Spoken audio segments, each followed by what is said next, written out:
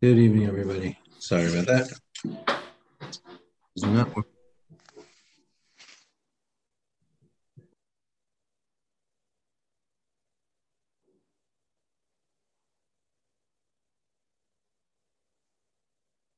Okay.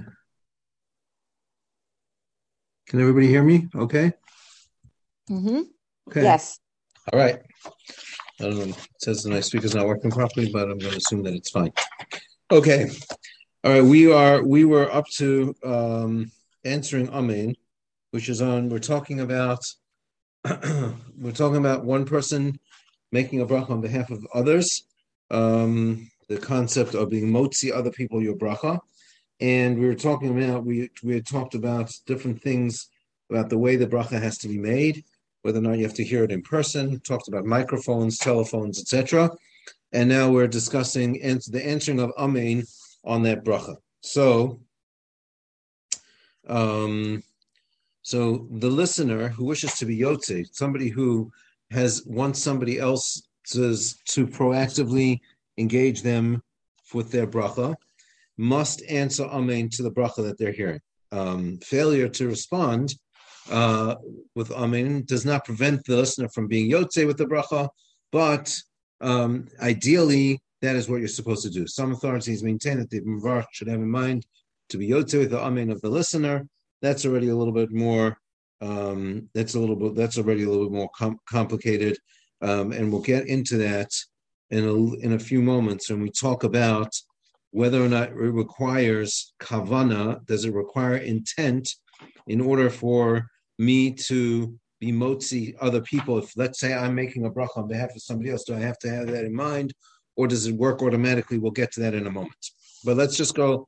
This idea of answering Amen, again, it's not something that changes the status of the bracha. That if you didn't answer Amen, you're not Yotze, because as we said, the mechanism for being Yotze with somebody else's bracha is what we call Shomea Ka'ona.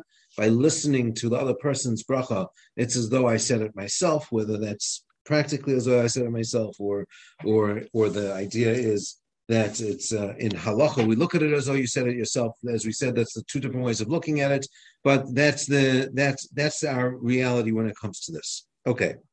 Now, there is an idea that every time you make a bracha, when you hear somebody else making a bracha, you're supposed to answer after the name of Hashem, Baruch Hu uVaruch Shemo, right? Somebody says Baruch Atah Hashem. A person listening should answer Baruch Hu uVaruch Shemo, which means that the person is saying, I'm saying, as we explained it previously, Baruch Atah Hashem.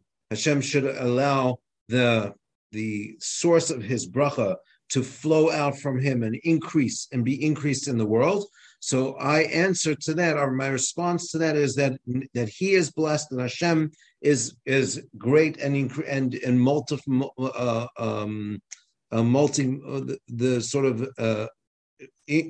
in the Bria, and his name also, the name which defines the essence of what something is also something that should be increased and recognized in the world. That idea of answering Baruch Hu Baruch Shemo is when I'm listening to somebody else making a bracha. Okay, I'm going to share with you a very fascinating point that we find that I find problematic with this in our regular Shabbos davening. We'll see in one moment. So I'm on page 104. Number 4, when one hears the recitation of the first 3 words of any bracha, Baruch Atah Hashem, one is usually required to respond Baruch Hu Baruch Shemo. However, in the event that one seeks to be Yotze, if I am now having somebody else fulfill on my behalf the obligation to make this bracha, the listener should not respond with Baruch Hu Baruch Shemo. Now, the reason for that is elementary. As noted earlier, one can be Yotze with a bracha recited by another person because of the general principle. The underlying reason for it is because we say you're Shomea Ka'ona, it's as though you're saying the bracha yourself. If I'm saying, when I make my own bracha, I don't answer Baruch Hu Baruch Shemo on my own bracha. In fact, if I were to say Baruch Hu, Baruch Shema on my own bracha, it would be problematic. It would be considered what we've mentioned before, a hefsek, an interruption in the bracha, and it would invalidate that, technically would invalidate that bracha, because I'm separating the name of Hashem from the summation, the end of that bracha. I'm separating those two things away from one another. So consequently, if the listener says Baruch Hu, Baruch Shema, it's considered as if he recited the bracha with the addition of those words. And that interruption, that hefsek, places a serious question on the validity of the bracha. And as such, the relevant halachas would be as follows. A, one who answers Baruch Hu, Baruch Shema seems to be a machlokas whether or not he has to repeat the bracha himself. Most opinions say uphold the ex post facto validity of the bracha, to say that you could be yotze despite the fact that you interrupted, because it's not a real hefsek. The preferred practice, meaning which is that all these authorities almost unanimously agree, is that in the first instance, Baruch Hu, Baruch Shema should not be said when you wish to be yotze with the bracha, because because this halacha is not widely known. An announcement to this effect should be made to the congregation before the public recitation of the bracha over, for instance, the shofar, the Megillah, etc., so that the mitzvah will be fulfilled by everyone in the most appropriate fashion. In other words, I don't recall that we actually make this announcement in our shul. I don't think that we do that.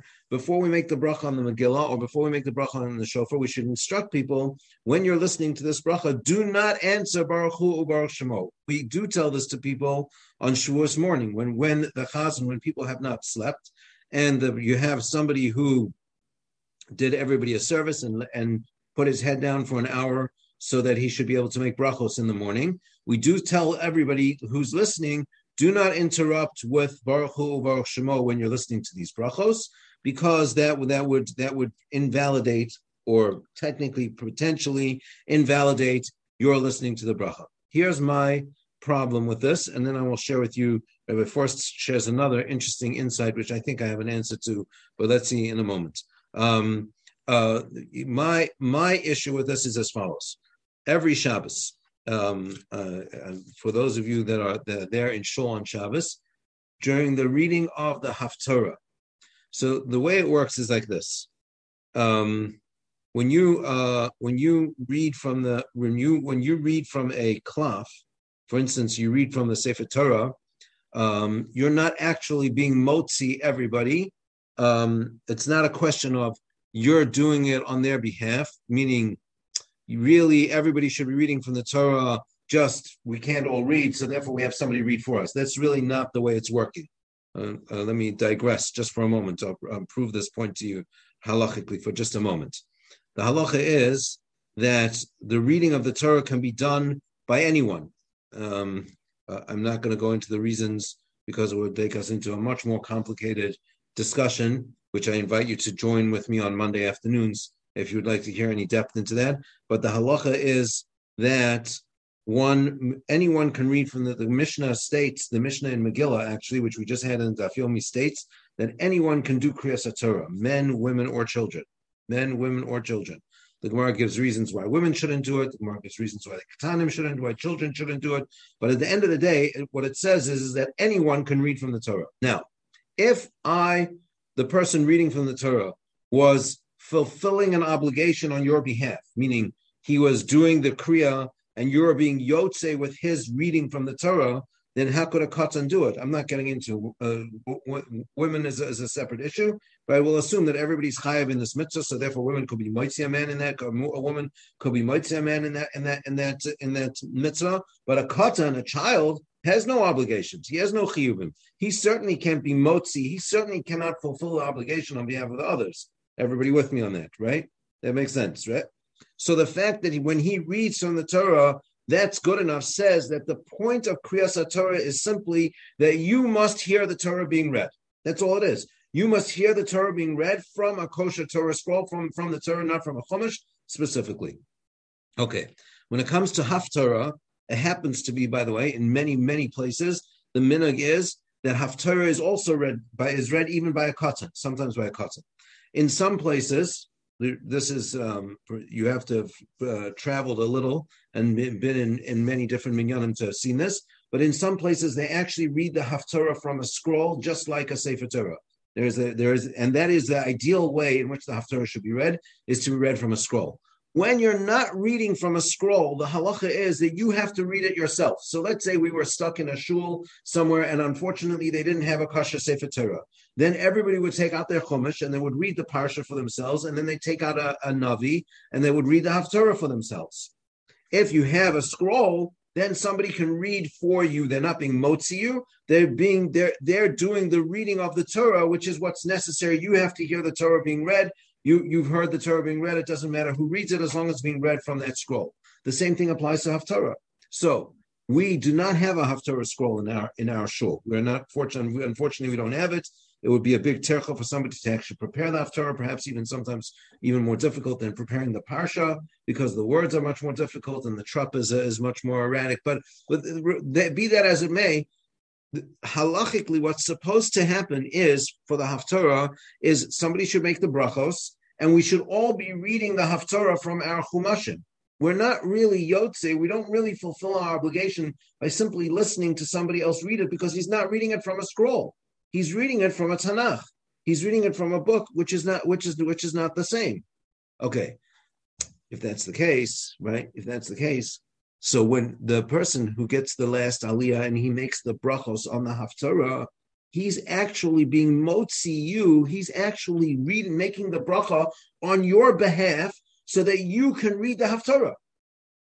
Now, for those of you that are familiar with the nusach of the Haftarah, you will know that the bracha after the Haftarah lends itself to answering Baruch Hu uBaruch Shemo in the middle of that bracha.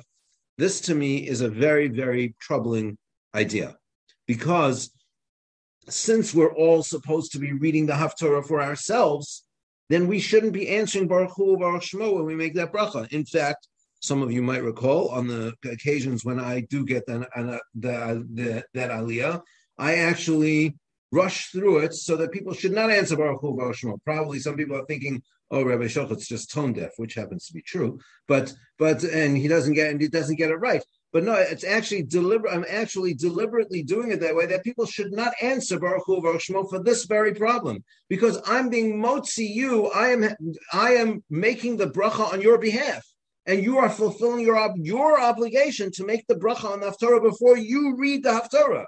You, me, and everybody else in the shul, we're all supposed to read that Haftarah along with the person who is reading it. It's not good enough to just listen. You actually are supposed to be reading it. I have never found a solution to this.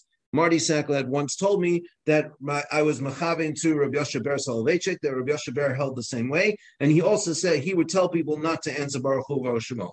I asked Rabbi Berger, who's a big posek in Baltimore, why we don't do that, and he said, that's the minhag ha'olam, that's the custom, which is, to me, that means there's no real good explanation for it. That's just the way people have been doing it for the last who knows how long. I don't know how old this nusach is.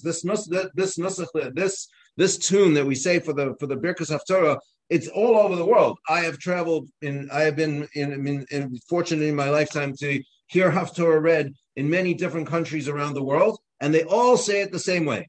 All of them. I've never seen it done any other way. The only ones that don't do it like that is by Hasidim. If you're ever in a Hasidish shtibel, nobody gets there, nobody reads the Haftarah, and nobody reads the brachos for anybody. Everybody says the brachos and says the Haftarah themselves, which to me makes the most sense. That's really what everybody should do. We should just make the bracha yourself and do it. Perhaps at the end of last week, we spoke about if you have 3 people, then it's better to have one person make the bracha for everybody because of Rov Am Hadras Melech, that there's a greater glory to Hashem if we're all together. So maybe that's the reason why one person makes the brachos for us. But why we answer Baruch Hu Baruch Shemo, I don't know. I don't have. If somebody here has a good answer to that, I'm very happy to hear. Okay, but just as an aside, take a look at footnotes if you have the book in front of you at footnote number 21. The discussion raised by the poskim, whether or not you're a yotze, whether or not you fulfill your obligation. When you answer Baruch Hu Baruch Shemo, you have to repeat the bracha yourself. Centers on the issue of whether or not that constitutes a hefsek in the bracha, whether or not that's considered an interruption to the bracha. There is, however, this is Rabbi Force talking now, an additional problem which has not been addressed. Normally, so here, I think I have a resolution to this. I'm going to put it out there. You listen to the problem that he raises, and you tell me what you think. Normally, one who recites a bracha to be motzi another does not pause after reciting the shame to allow his listeners to respond, Baruch Hu, Baruch Shemo. If I know that I'm being motzi you, which is, for instance, Rabbi Shocha, when he does the Haftarah, knows that he's being motzi everybody with that bracha, so he rushes through it in a way that people shouldn't answer Baruch Hu, Baruch Shemo.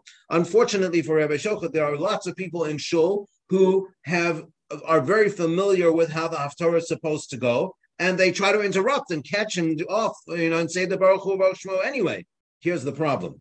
If that happens, right, consequently, one who does say Baruch Hu, Baruch Shemo will undoubtedly be saying it while the Mavarech continues, while the person who's making that bracha, saying the bracha out loud, continues on to the next words. So now, here you have the listener sitting in the audience, and you have the person up there in the bima making the bracha on the Haftarah.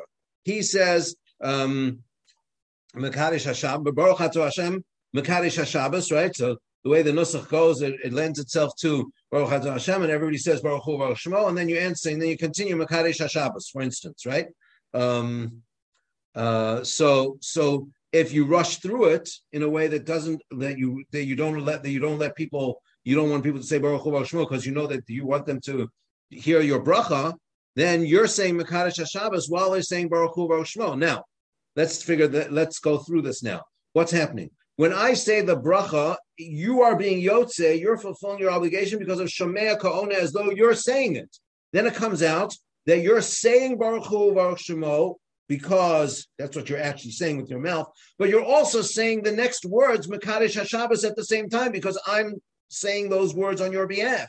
Now it comes out that's, as we all know, it's impossible to actually say two things at the same time, but you are now accomplishing the impossible, saying two things at the same time, which amounts to gibberish. It amounts to saying nothing, because that's Rabbi Force's issue.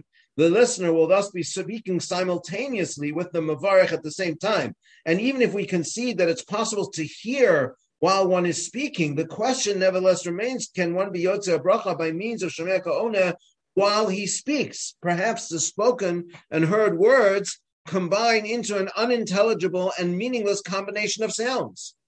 Now you have a bigger problem. This is far more serious than the problem of a simple hefsek. Now you ended off your bracha with just something that just it doesn't make any sense. So I would say that on some level, that ideally what you should probably do is pause so that everybody could say Baruch Hu, Baruch Shemo, even if they're not supposed to do that. Because at least then it's a suffix, at least then it's a doubt. Some say you're Yotze, some say you're not Yotze. It seems to be a machlokas haposkim, a debate amongst the different halachic decisors, whether or not that's considered a hefsek, is that considered an interruption? But if you go ahead and rush through the words, then perhaps you're putting people in a more compromised position, because now they are saying something unintelligible, and you're certainly not Yotze with that. That is the problem that he leads off with. It says Rabbi first in the last line of the poskim, however, make no mention of this problem in reference to Baruch Hu, Baruch Shemo, and he doesn't know why not. He leaves it off with a question. So I would say that, well, the truth of the matter is it really takes a half a second to say Baruch Hu, Baruch Shemo, and perhaps people are, if the person's saying the bracha slowly enough, you could actually get the Baruch Hu, Baruch Shemo in before the person actually says it. And perhaps I'm rethinking my own strategy, if you will, that it's not worthwhile rushing through it, because since people are so much in the habit of saying Baruch Hu, Baruch Shemo on the Birkas Haftarah, even though they really technically should not do that, but it's better than them getting everything all mixed up together. Something to think about. I found that fascinating. Okay. Let's continue now with the next section of what goes into this concept of being motzi other people, of making a bracha on behalf of somebody else. So what is the required kavanah? What are the required intentions in order for this to be successful? This is very relevant. You're standing at the Shabbos table making kiddush, right? And does the person who's making kiddush, let's say, you're at a bar mitzvah, right? So you're at a bar mitzvah, and there's a person making kiddush at one table, and people at the next table are listening in. But the person making kiddush didn't know those people at the next table were listening in. Is it good enough? Did they hear kiddush because they heard what he said, even though he didn't know that he was being motzi them? Or vice versa. Somebody stands up to make kiddush. He has in mind everybody, but the people weren't paying attention. And then all of a sudden, this kiddush is being said, and they weren't thinking about it. So the accepted ruling is as follows. In the opinion of most authorities, the listener cannot be yotze with the bracha of the mavarich, cannot fulfill his obligation by hearing from somebody else unless the mavarich intended to be motzi the listener, unless it was the intent of the person making the bracha that he should help the other person fulfill his obligation. The listener, too, must intend to be yotze with the recital of the bracha, and of course, the listener himself has to have in mind that he's being yotze. However, that is the generally speaking, that is for certainly in an ideal situation, that is absolutely what should happen. There is, however, a minority view, and that the failure of the mavarich to be intend to be motzi the listener, or the failure of the listener to intend to be yotze, does not invalidate the bracha for the listener. Okay, it doesn't invalidate that for the following reason. If you take a look in footnote number 23 over here, he points out a fascinating idea. Rabbi Kiva Eger raised the most interesting question. We have noted that most brachos are only rabbinic in origin. They're only a mitzvah d'Rabbanan. They're only Rabbanan oriented. The Magen Avraham rules the one who performs a mitzvah d'Rabbanan without kavana, anytime you do a mitzvah d'Rabbanan without intending to do the mitzvah, without the thought that I'm doing this for the purpose of fulfilling a mitzvah, I just happen to do it, right, has fulfilled his obligation. So then, if that's the case, why do the mavarich and the listener have to have intent in order to be yotze with that bracha? The bracha is d'Rabbanan. You're fine on d'Rabbanans, even if you don't have kavanah, even if you don't have the intent behind it, you're yotze anyway. So why doesn't that work? So the Chazon Ish and the Netziv, the Chazon Ish is Rabbi Avraham Yishaya Karelitz. He was one of the leaders of the Jewish people of the Renaissance of Torah life in Eretz Yisrael post the war. He died in the early 1960s. And the founder of Bnei Brak, etc. I'm sure you've heard of him before. He's called the Chazon Ish because that was the name of his sefer. That was the name of the book that he wrote. The commentary that he wrote to the Rambam was called Chazon Ish. Of course, Ish being an acronym for Avram Yeshaya, because his name was Avram Yeshaya Karelitz. The Netziv is Reb Naftali Tzvi Yehuda Berlin, the last Rosh Hashiva of the yeshiva in Volozhin, most well known to us because of his commentary on Chumash called Ha'emek Davar, but he wrote numerous other halachic works and other types of work, including the Shiltos, and he wrote Meromei Sadeh, which is a commentary on Shas, and he wrote also Ha'emek She'ela, which is a Shalos Tshuvos, which is a collection of responsa. Quite a prolific writer. Most famous for a very interesting story. They say that the Netziv as a child was not very well behaved. This story, I believe, is apocryphal. And the reason why I say this story is like Berelwein, the historian, often says that these stories, it doesn't matter whether or not they happened or they didn't happen. The point is they don't say those stories about me and you. The point is that the lessons to be learned from these stories are phenomenal. The story they say about the Netziv was that when he was about 6 or 7 years old, the Rebbe in the Cheder came to him and came to his parents and said that your son is just he's not smart. He doesn't have what it takes. You should probably apprentice him out to become a shoemaker because he's really never going to make it in the world of learning, in the world of the yeshivas.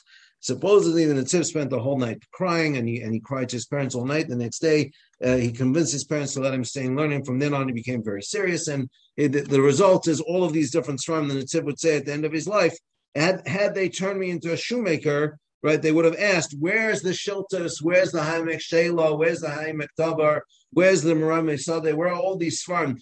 Nobody's asking where are the shichalach that the netziv didn't make. Where are the shoes that the netziv never made? Right, that we're not worried about. So anyway, the point being that okay. So the question here is why do you have to hear? Why do you have to have intent? It's only a mitzvah drabanan, and on mitzvah drabanan you don't need to have intent. So the Netivik, they explain the rule of Shomea Ka'ona requires a distinctive bond between the Motzi, the one who is making the bracha, and the Shomea, the one who's hearing the bracha. And for that, you require intent. It's not that the mitzvah requires the intent, it's that the bond between the one hearing the bracha and the one making the bracha needs to be established, and that can only be established when they both have intent to fulfill the mitzvah. That's how they explain it. Now, if Shomea Ka'ona is understood merely in the sense that one's listening is considered as though you're speaking, you'll be hard-pressed to justify the need for special kavanah. But if it's just a mechanism by which we allow you to make it as though you made a bracha for me, then we understand how this specific intent is necessary. Okay, now, according to this view, by merely listening to a bracha made by another one can fulfill one's obligation. Okay, if this view were to govern one who merely hears another recite a bracha, would not be permitted to subsequently recite the same bracha. The difference would be this: if I heard a bracha that somebody else made, and it doesn't require specific intent for me to be yotze, for me to fulfill my obligation when that person makes a bracha, it creates another problem. Let's say you're in shul, right? And the Rav gets up and he makes a bracha asher kidishanu mitzvah v'tzivanu al sfiras ha'omer, right? And then he counts the omer. Now, can I make a bracha on sfiras ha'omer myself? So you're going to say, well, why not? He made the bracha, but you didn't make the bracha. But if we're saying that Shomea Ka'ona, the way it works is as long as you heard somebody else making the bracha, it's as though you made the bracha yourself, even if you didn't have intent to fulfill the mitzvah with his bracha, then it comes out, I already made the bracha. Now I can't make the bracha for myself. In that case, the poskim point out, one would have to have specific kavanah, specific intent, not to be yotze, not to fulfill my obligation when I hear it from somebody else, so that I can make my own bracha. Otherwise, I'm already yotze. I'm sitting around the supper table and somebody makes a bracha of shehakol miyabid bara. I wasn't thinking to be yotze, but I also have something on my plate that I have to eat with a shehakol.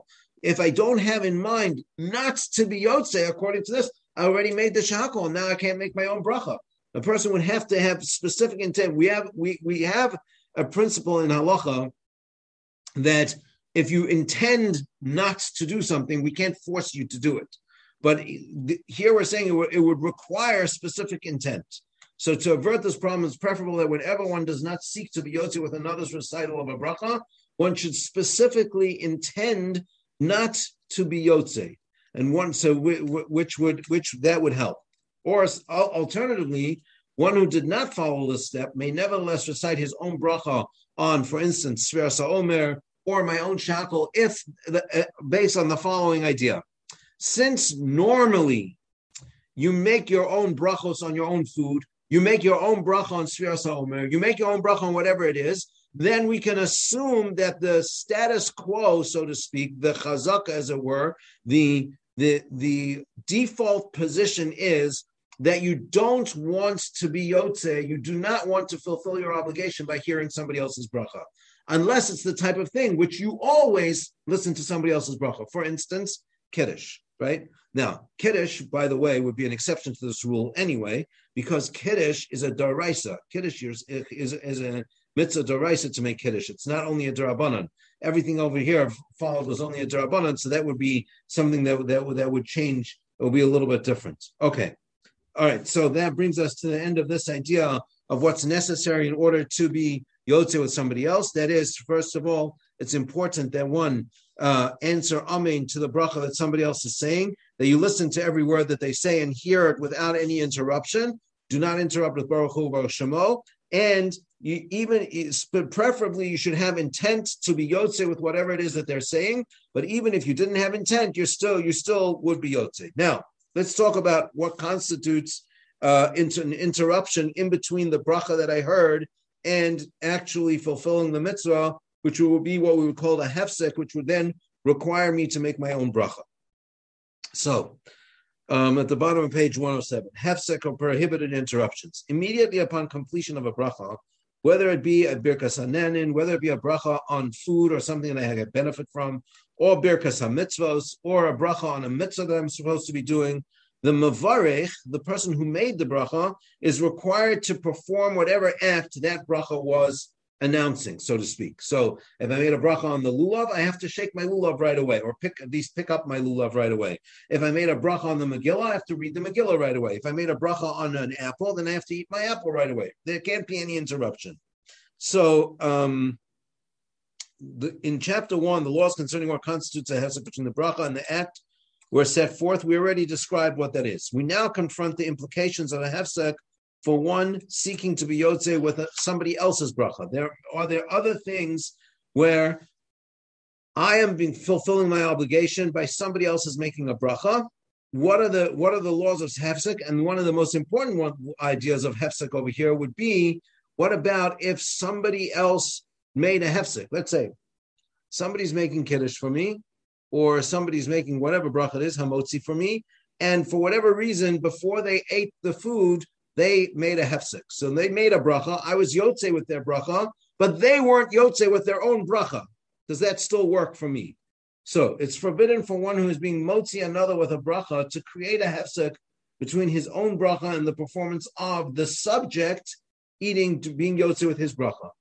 A hefsek, an interruption, destroys the efficacy of the bracha for the mevarech, for the person who made the bracha, and transforms it into a bracha of atala, a bracha for no reason. So some authorities maintain that if the listener hears the bracha properly pronounced and then proceeds to eat the food without any hefsek of his own, as long as I'm listening to somebody else make a bracha on my behalf, and I go ahead and I eat without any hefsek, right? Then I'm yotzei, because the hefsek of the mevarech, the fact that the person who made the bracha interrupts his own bracha, that's his bracha got interrupted. But his bracha already transferred to me, so to speak, and I fulfilled my obligation that goes on with the bracha, and that's fine.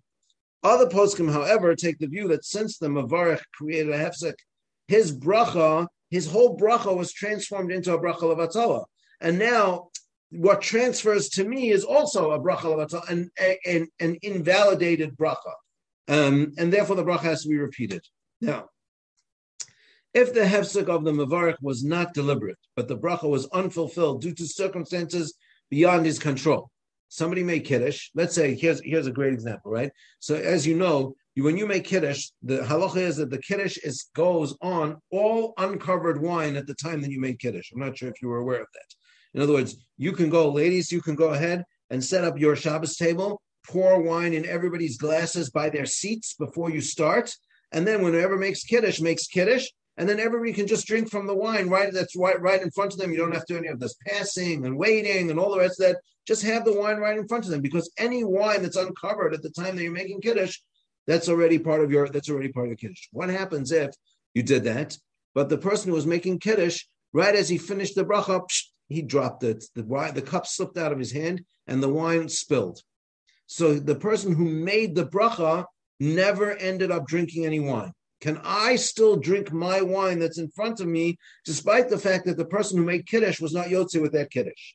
So if the hefsek of the mevarech was not delivered, but the bracha was unfulfilled due to circumstances beyond his control, the bracha is still valid for the listener. So, for example, the misera b'rei agaf from the wine, before he's able to drink, he realized that the cup contains water and not wine. He made a mistake completely. He made a wrong bracha. The listeners may nevertheless drink their wine on the basis of his bracha. The bracha of the mevarech, the bracha that the person making the bracha was not an intentional bracha of atala and is therefore valid for his listeners. Or if after the mevarech recites the bracha on the wine, the cup falls and its contents spill, the bracha of atala is unintentional and is therefore valid for the listeners. He didn't deliberately make a bracha that was deliberately invalidated right after that.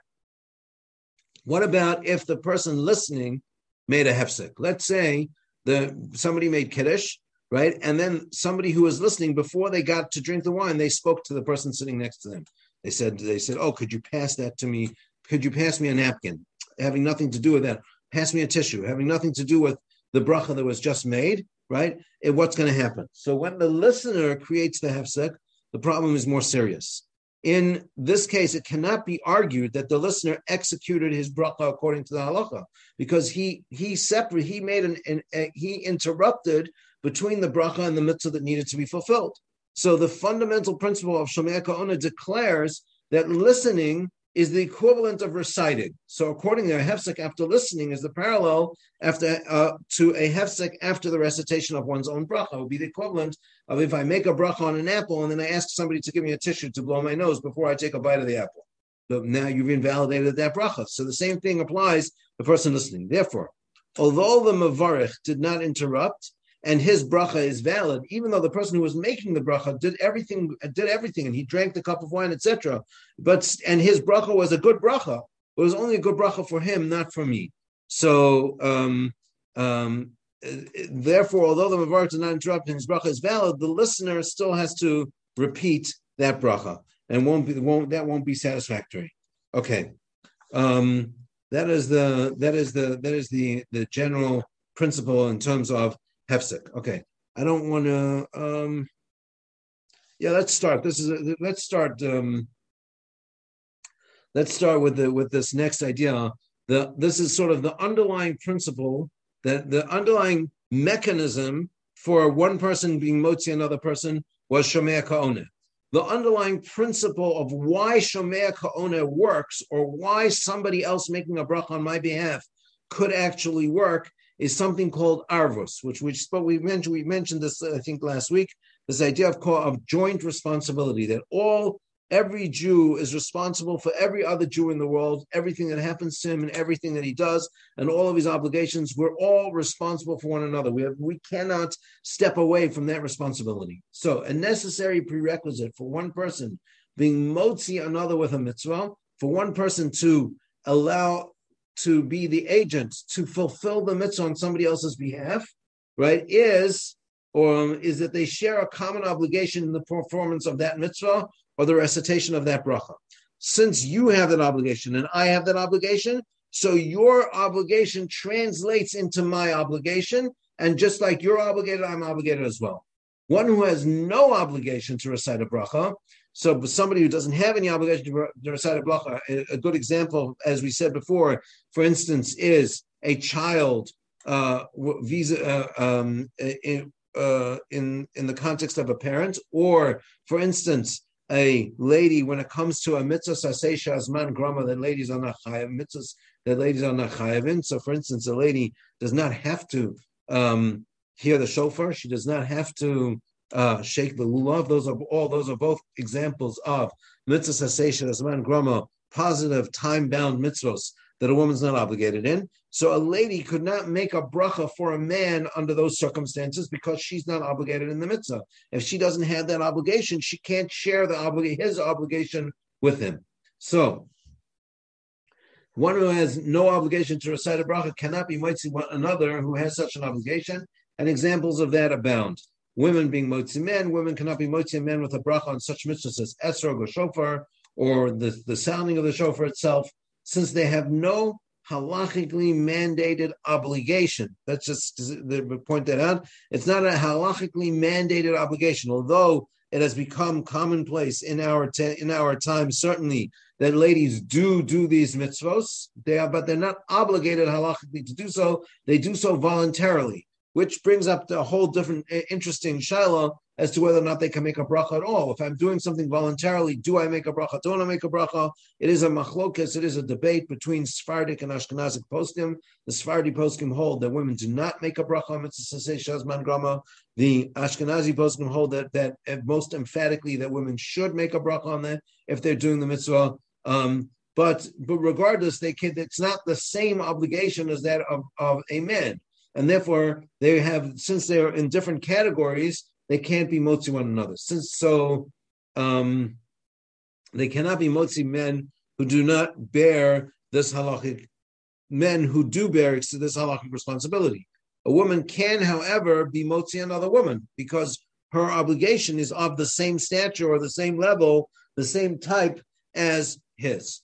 And the same thing applies with minors being motzi adults, children under the age of halachic adulthood.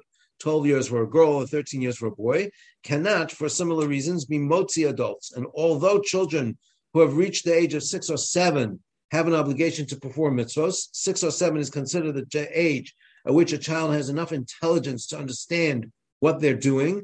The Gemara talks about it as a child has enough intelligence to understand the idea of a monetary transaction, ownership, and the like, from around the age of 6 or 7, and therefore at that point in time they become obligated out of the purpose of training them to do the mitzvos properly. They become chayiv in the mitzvos of chinuch from the age of 6 or 7 to do the mitzvah, to do mitzvos.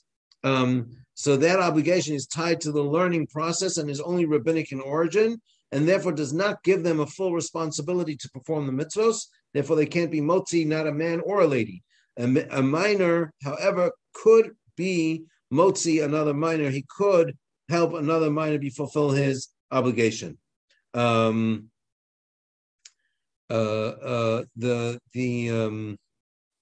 exception to this would be something which is a rabbinic obligation on both of them. So, for instance, if a minor ate enough food to be satisfied and an adult ate just a little snack, which was not satisfactory, which we bench on anyway, in that situation, a katan, even a minor, could be motzi an adult, could fulfill the obligation for an adult for birkas hamazon, etc., because they both have the same obligation.